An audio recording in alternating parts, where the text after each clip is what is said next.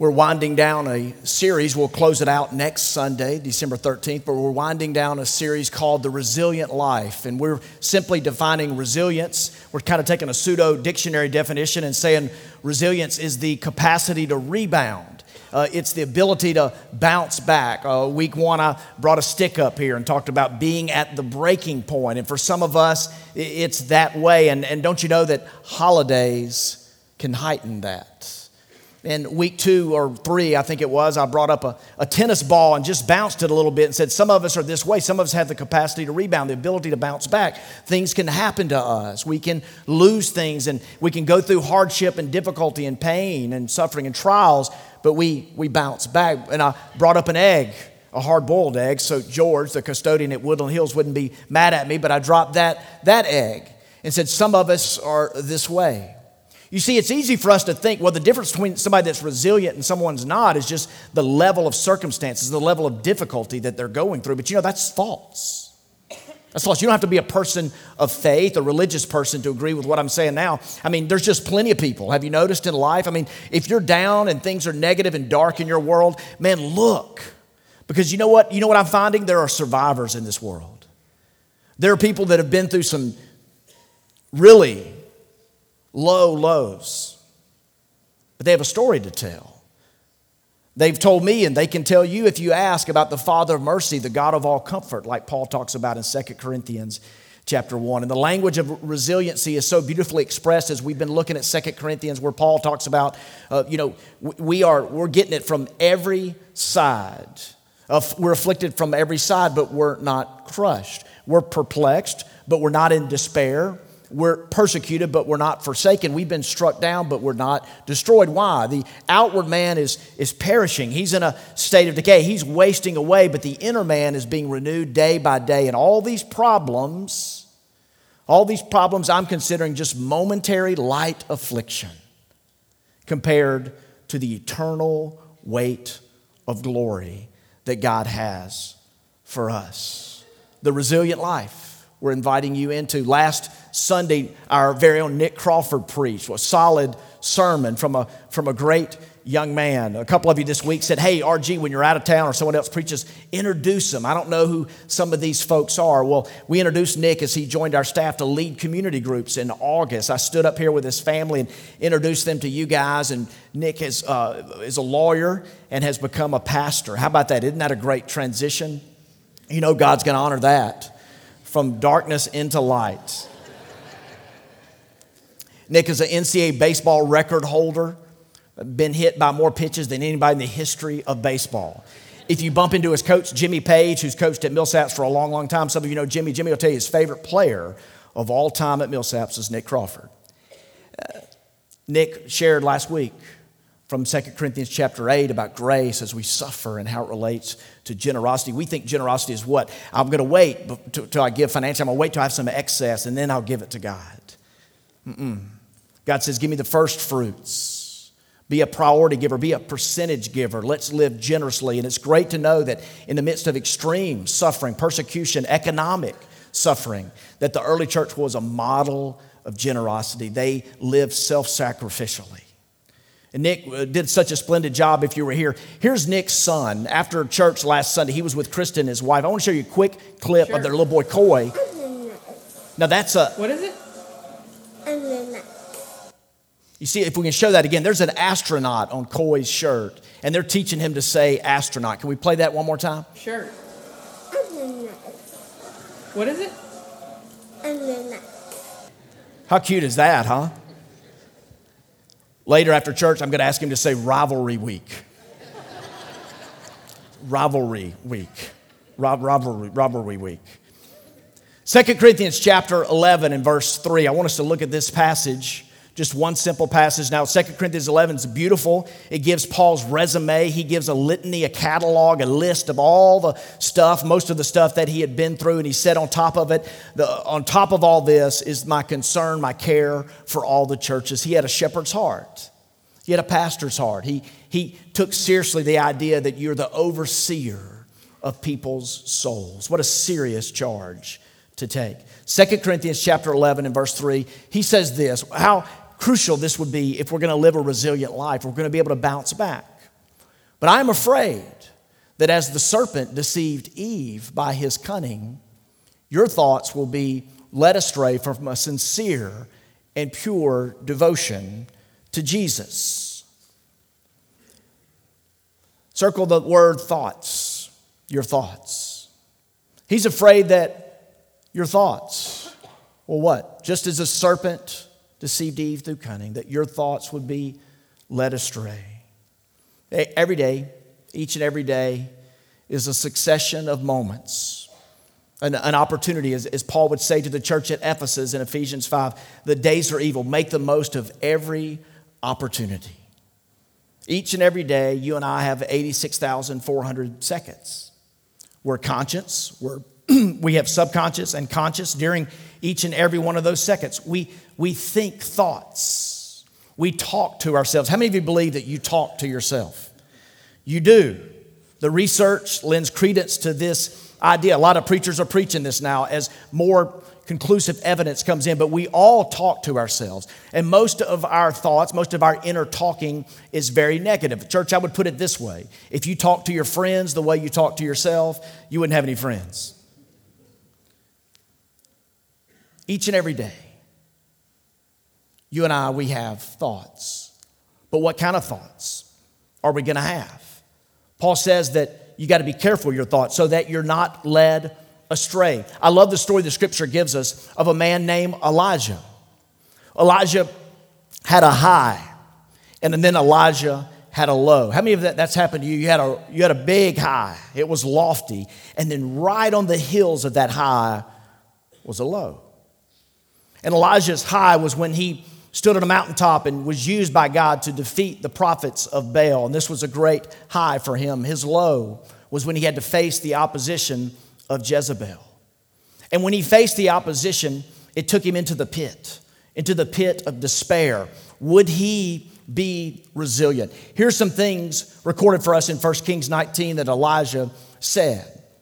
I am not better than my ancestors. He felt worthless. I've had enough.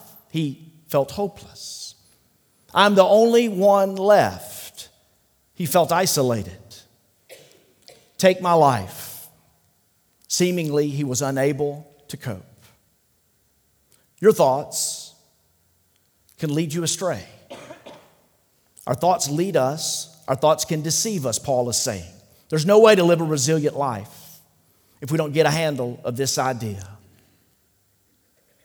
Worthless, hopeless, isolated, unable to cope. Look at our world today as events unfold. We're blaming things, and what's the natural thing to do? Natural thing to do is talk about externals, about legislation, education, morality, what we can see and know and what we can try to control. Not making a political statement here. But I'm concerned more and more about our mental health as a nation. We're a church that increasingly, pray for us, be a part of this, jump in and help us, but increasingly we want to be a church that ministers in the city and thus engages with homeless people.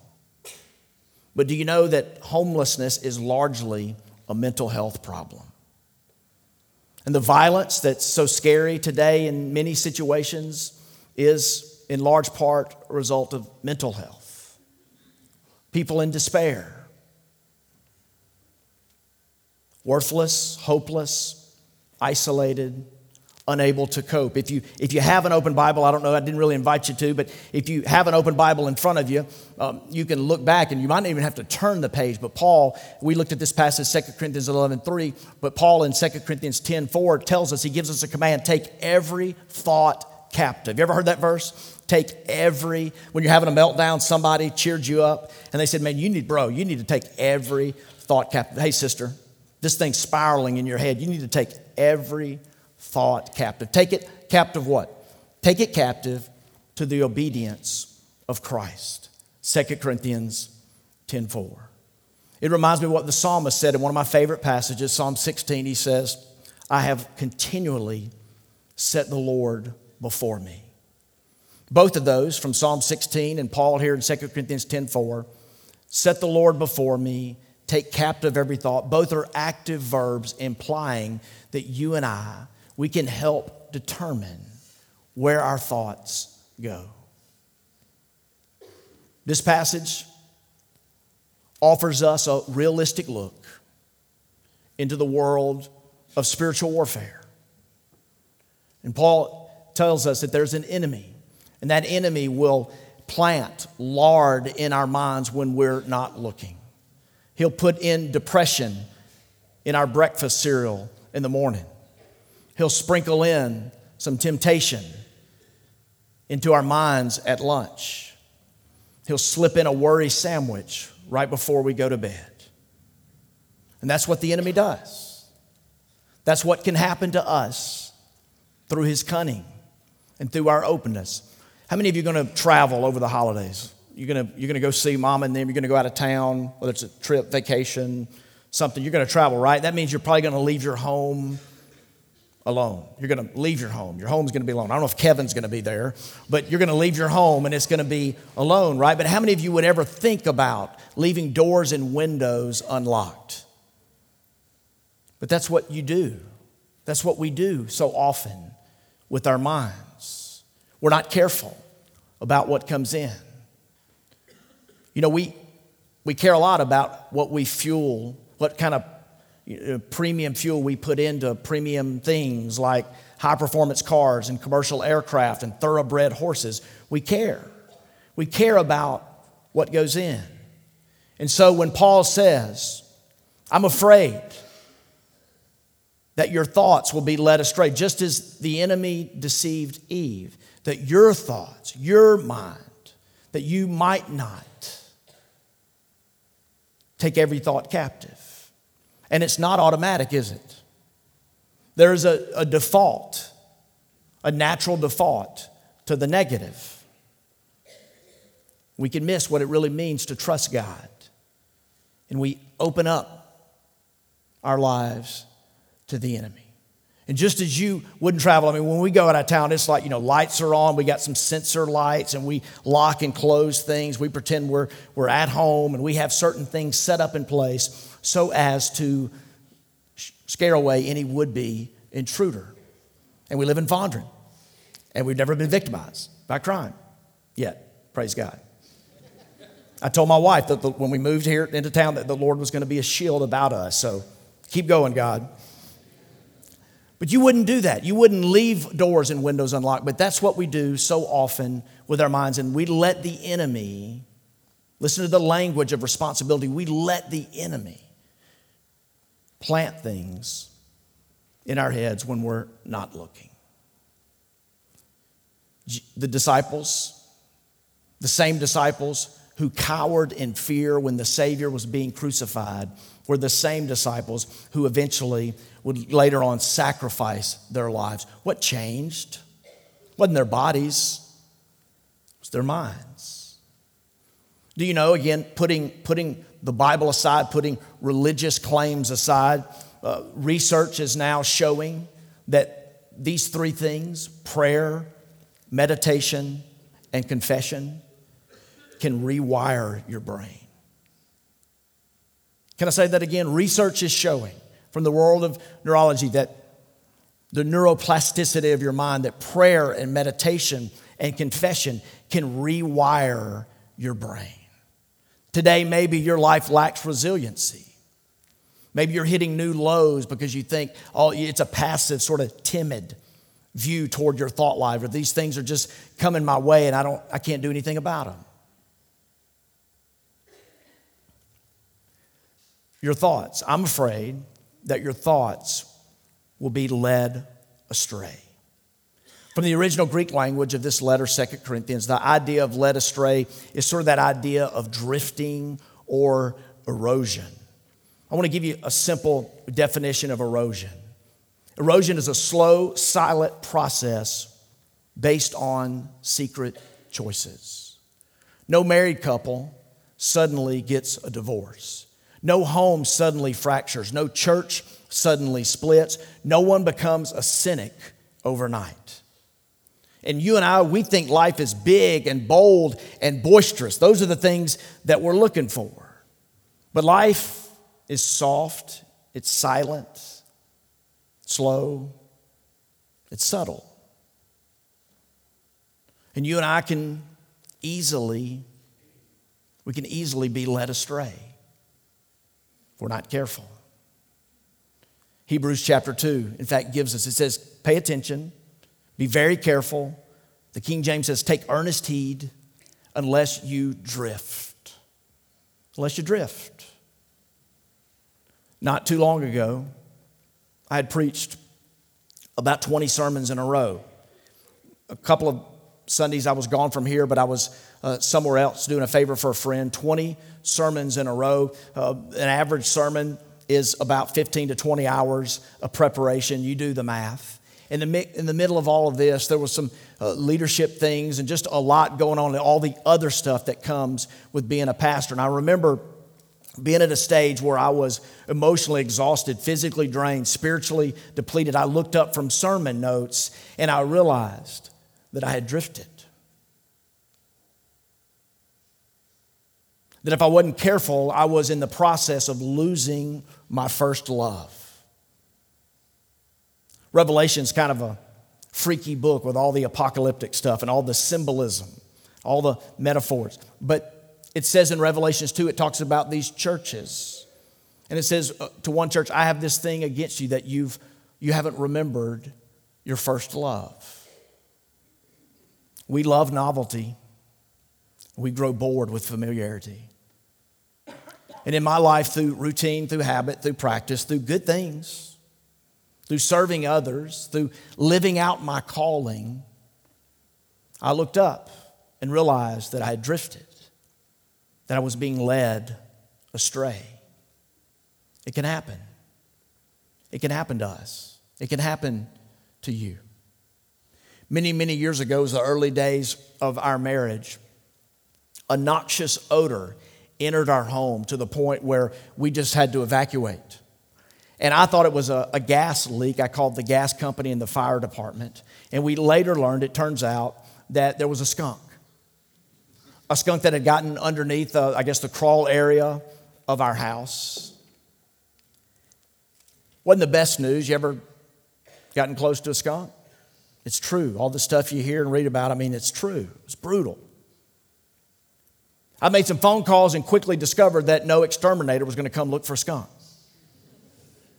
So we thought we would just live with it. I figured it would go away. It lingered. But we grew used to it. And we wouldn't think anything of it during these weeks until a guest at our home would go, "Woo! What is that smell?" Jim Carrey came over one time and said, "Woo! Do not go into there." No. What is that noxious odor? You see, we tried to deal with it. We thought about it. And when it came to dealing with it, it just became inconvenient. It became costly.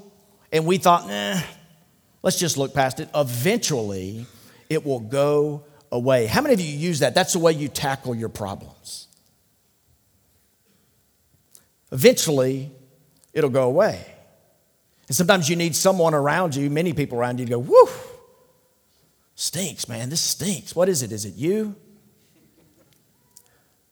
Eventually, I called. I'm like, I got to get somebody, like not your just run-of-the-mill exterminator. I got to get the skunk whisperer to our house. And the skunk whisperer came and discovered there was a dead one and a live one who was alive and active and rummaging. And the only way, I'll tell you, the only way to get rid of a skunk smell is to get rid of the skunk. And you and I allow thinking in our lives that's noxious. And we need to take care of it. Your inner life there's an aroma to it. And when it's negative, it gives off stuff. And when things are going on there that you're not dealing with in the interior of your life, your mood dips, you feel low, God seems distant, prayer seems pointless, sin looks tempting, life looks bleak. God wants to do something there. This morning, are you letting your thoughts lead you astray? Are you drifting somewhere that you never intended to be? Stinks, doesn't it? I pray you'll have the courage to deal with it, to learn to take every thought captive to the obedience of Christ, to learn to set the Lord continually before you. Harder to do in this age than ever. Harder to do in 2015, soon to be 16, than ever before. And I predict it's not going to get any easier. The only way to get rid of a skunk smell is to remove the skunk. The scripture uses that word deceived, as Paul uses here in 2 Corinthians 11:3. It uses it in several ways. I studied this week and studied the word deception. Where is it used? What does scripture talk about? How are we deceived? Scripture tells us that we can deceive ourselves. If you're a note taker, I'm going to give you 3. We can deceive ourselves. Galatians 6, do not be deceived. God is not mocked. Anybody know what the rest of that says? For we reap what we sow. It's going to be tough in your life, can I tell you this morning, as your pastor, it's going to be tough in your life if you think you're the exception to that. If you think you can cut corners, cook the books, and fudge numbers, let things, character things in your life just slowly erode and make poor choice after poor choice and hide things, you reap what you sow. There are no exceptions to that. And to the man or to the woman who thinks that they're an exception to that, you're mocking God. Eventually things play out. Do not deceive yourself. God is not mocked. But look at what 1 John 1:8 says. Apparently, it's common to deceive ourselves. If we say we have no sin, we deceive ourselves and the truth is not in us. Can I say, nobody walks around, nobody I know and says, I don't sin, I don't have sin. Have you ever heard anybody say that? Now, some people strut around. Some people are cocky. Some people judge others. Some people think they're better. Some people spend more time on your sin or mine. But I've never met anybody that's like, I don't sin. Some cult leaders who took their lives and lives of other people, David Koresh, Jim Jones, some people like that maybe. But no sane person says, I have no sin. But John, the beloved disciple of Jesus, is saying that these are specific things. If in this area you say, I have no sin, we what? We deceive ourselves and the truth of God. The truth is not in us. Your eyes are the only pair of eyes that you cannot gaze into. To see yourself, we need cameras, we need mirrors, we need others. You know yourself better than other people know you, right? You have this life, this inner life of thoughts and feelings and judgments and aspirations, fears, all that, right? So that's why somebody who loves you, friend or family, will say, hey, how are you doing? What's going on? I had a friend do this in my life just a few weeks ago. It meant the world. Because I knew he wasn't curious. I knew he cared. And he said, how are you doing? And the assumption there, the preponderance of the idea was, hey, I don't really know I know some things about Robert and some things that are going on in his life, but how are you doing? And the idea there is, I know things about me better and more than he knows things about me. So in one sense, you know you better than other people. But listen, kind of tricky here, but on another sense, you know yourself worse than some other people know you. We all have a tendency to look the other way. We all rationalize and justify and minimize and deny and embellish and forget. Man, that's kind of indicting, isn't it? Can I say it again? We all have the tendency to rationalize and justify and minimize and deny and look the other way and forget and embellish.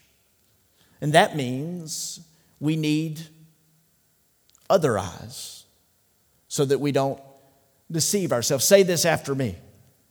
There is a me I do not see. Again, there is a me I do not see. Let's say it together. There is a me I do not see. We can deceive ourselves. We can be deceived, secondly, by temptation. James chapter 1, a chapter that talks about, he says, count it all joy when you fall into various trials. Now that's a dumb statement from somebody so close to Jesus. Count it joy when you fall into various trials. But he says that these trials, they can produce endurance in your life. And when you endure something, then God will mature you. That's the language of resilience. James chapter 1, do we have that passage, I believe? James chapter 1, and it talks about here we go, who is wise and understanding among you? Let him show it by their good life. I think we have the wrong passage. James chapter 1, verses 13 through 17. I'm going to paraphrase what it says, and if we can get it up there, that'll be fine. But James chapter 1, verse 13 to 17 says that when a man is tempted, when someone is tempted, let not that person say, I'm being tempted by God, because God doesn't tempt anyone. But someone is tempted when what? When they're enticed with lust. Here we go. For God cannot be tempted with evil, and he himself tempts no one. But each person, here's the part, but each person is tempted when he is lured and enticed by his own desire. Then desire, when it is conceived, gives birth to sin. And sin, when it is fully grown, brings forth death. Here we go. Do not be what? Deceived. My beloved brothers. I love that language, by the way. Hard truth, but a lot of love. Man, I pray that our leaders, I pray that I'm that way. I pray that our leaders that way. I pray that your homes are that way. If you lead, if you're a leader, hard truth, but wrapped in love. Do not be deceived, my beloved brothers. Every good and perfect gift is from above, coming down from the Father of lights. The only time God has called this in the Bible, this exact phrase, the Father of lights, with whom there is no variation or shadow due to change. God is not moody. No variation, no changing. You're moody, aren't you? You're sitting next to someone who's really moody, right? But God is not. He's the same. This passage tells us a couple of things about how temptation deceives us. First of all, we are more prone to be deceived when we are being enticed and lured into something that doesn't bring glory to God and that is not good for your soul. And can I tell you that both things are the same? There's a great preacher named John Piper who's been faithful to the Lord and to Scripture for decades. And John Piper can preach on this as good as anybody, but what brings glory to God is also good for your soul. How cool is that? And when you're being drawn away and enticed, sin just looks so good. But he says there that the way to not be deceived when you're going through something hard and you're being tempted is to realize the sovereign goodness of God. What we want when we get into something hard, we've said it for several weeks here in the Resilient Life. When we're going through something hard, what do? We don't ask for comfort for us. We ask for removal. God, remove this from me. Get it out of my life. Get me out of this situation. And I don't know if God's going to do that, whatever predicament you're going through now. Number one, I don't have a crystal ball. I'm not God. I'm not close to God. I'm a man like you. I'm just a mere mortal. I don't have any clairvoyancy or telepathic powers. I just don't know. I don't know what's going to happen in the predicament, the problem that you're facing now. And I'd love to be able to just pray it out of you and pray you out of that situation. But I do know what I'm learning in my own life when something's hard, when it's difficult, that it really helps me to not be deceived by looking at the sovereign goodness of God. You have so much to be thankful for.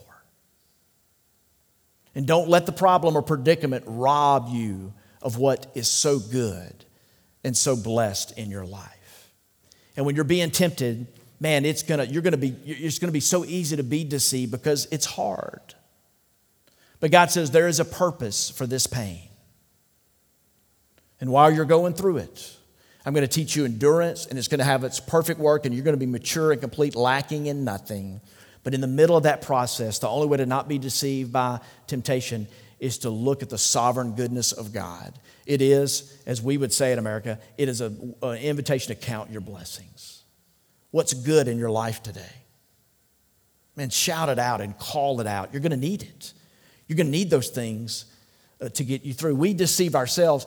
We're deceived by temptation, and we're deceived by sin. Hebrews 3:13 tells us, let us in the body of Christ, let us encourage one another daily so that we won't be hardened by the deceitfulness of sin.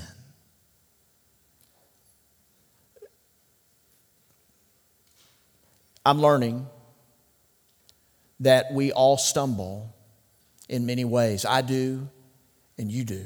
We all do. The question is not, do I sin? But the question is, how do I deal with my sin? How do I see my sin?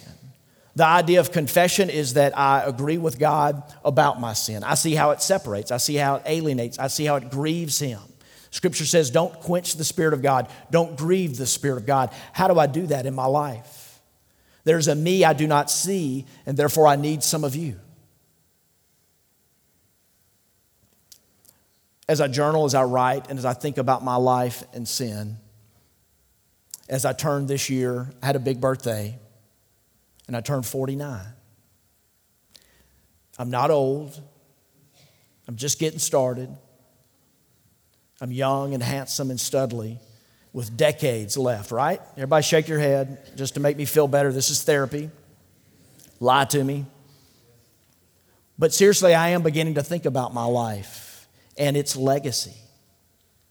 And how will I finish? What fruit will my life bear? How will I love and lead my family? How will I remain faithful to the commitments that God has given me? How can I be a pastor and leader that you can be proud of? So as I journal, I'm thinking a lot more about sin these days. And there's two things with sin so that we're not deceived that we have to be careful of. The Scripture tells us we need to pay attention. The Scripture tells us we need to put off. Do you know that there are warning signs? There are physical warning signs. I did a little study this week. Chest pains could indicate heart problems. Shortened eyebrows could indicate a thyroid hyperactivity. Yellow dots on your eyelids could indicate high cholesterol. You know these things? I'm looking at some doctors and nurses in here. How about this? A diagonal crease in your earlobe could indicate there could be a link to a heart attack. Now, everybody just wants to get up and go look in the mirror, right? All these things from the medical community are true. There are warning signs. We just got to know them. We just got to know to look. We just have to pay attention. We have to draw the correlation. We have to understand the relationship. But there are some things from the outside that show us what's going on in the inside. And so it is true in the spiritual life. When I shared with you my testimony a few minutes ago, when I looked up from incredible season of busyness, when I was doing too much, and I looked up and I drifted, there were warning signs prior to that moment. Pay attention.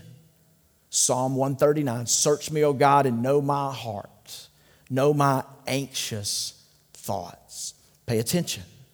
Secondly, we put off. Do you know the Bible uses one interesting metaphor for sin? It uses the image of clothing. Now, some of you do sin with your clothing, but the Bible says that we can put off and we can put on. There are things we put off and there are things that we are to put on. I share it like this.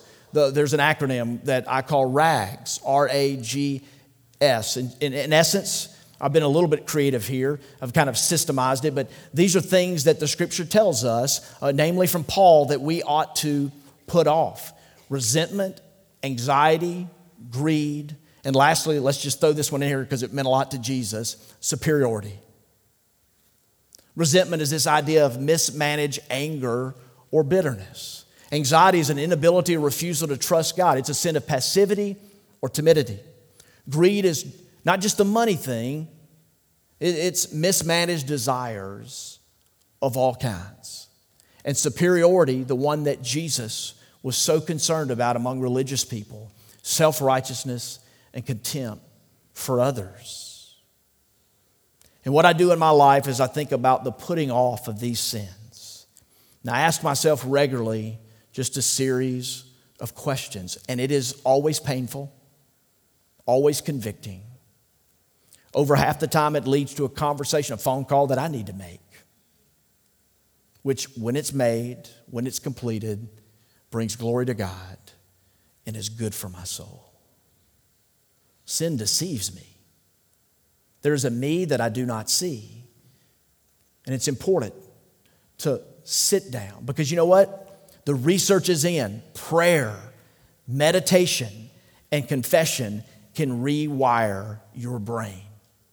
Search me, O God, and know my heart. Know my anxious thoughts. And then have the courage to be willing to put off what we need to put off.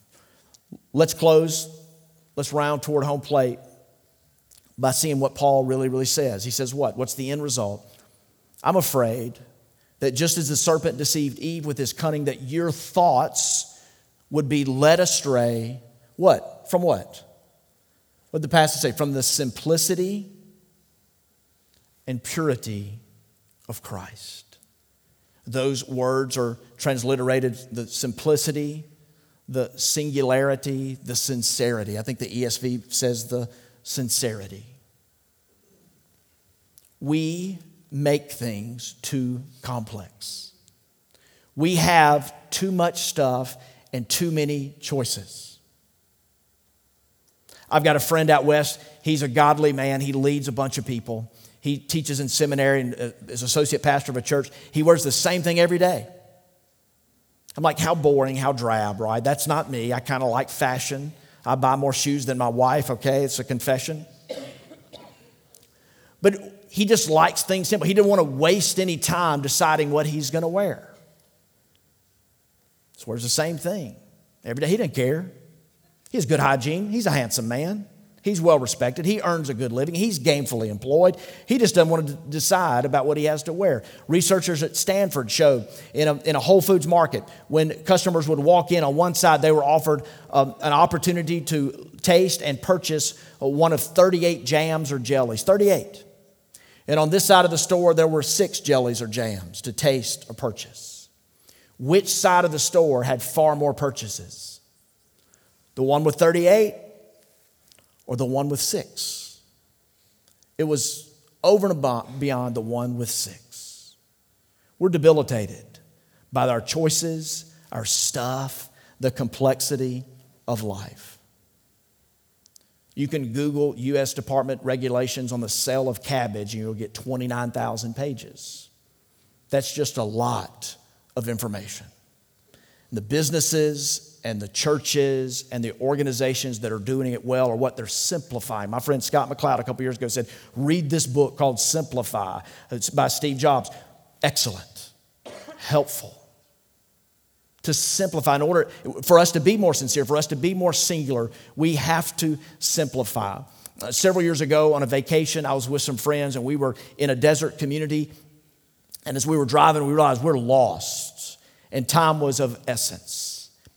And we had no clue. And we didn't GPS or anything.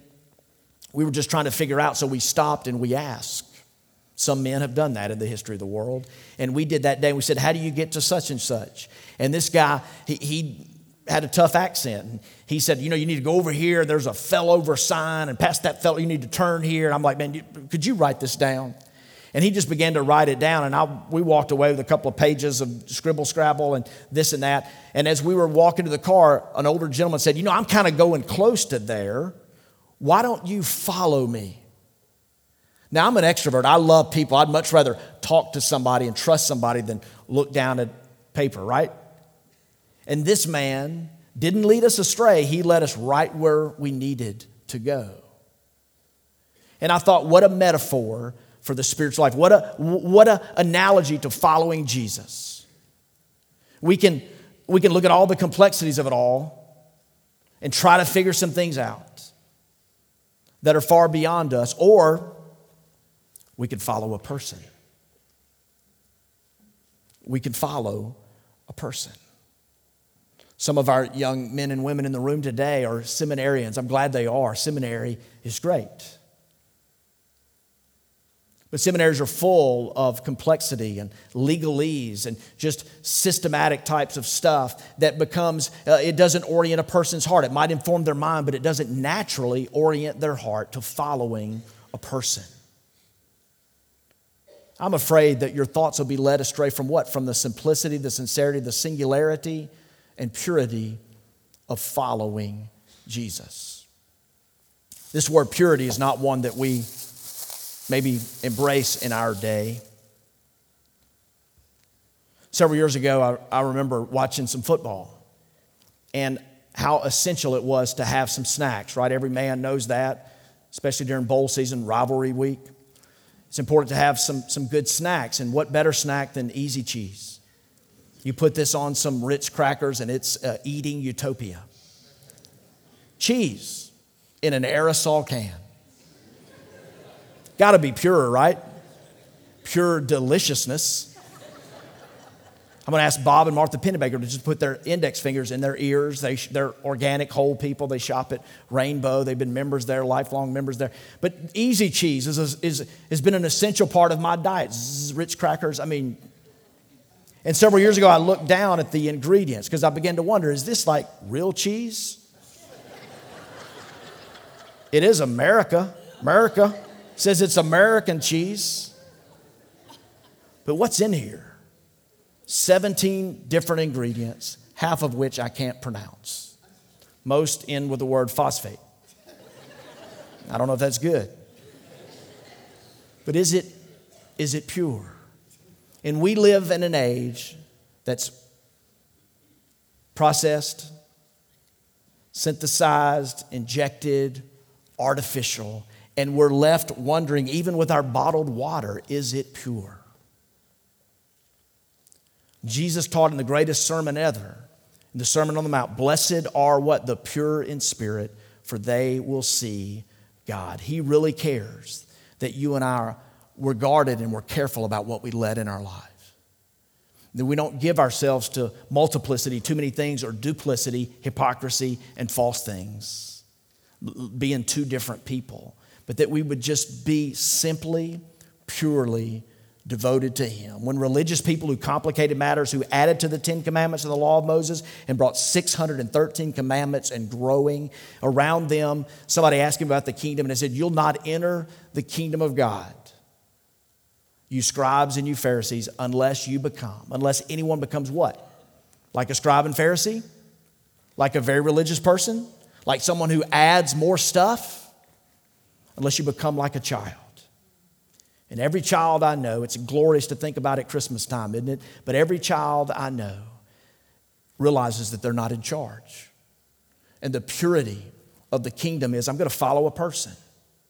Not a bunch of rules and regulations. I'm following a person because they know where they're going. That person cares for me. And the person deeply loves me like nobody else. And the me I cannot see, that person loves deeply and forgives all and calls me to deeper relationship. Every kid I know, little kid, doesn't pine about the past, doesn't fret about the future, doesn't worry about the world's well-being.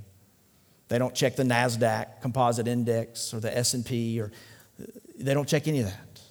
They don't carry a daytime or have a digital assistant. They know someone else is in charge and someone else is really calling the shots. They just love, they just trust, they just follow. If you and I are going to be resilient, that's what we need. Let's pray.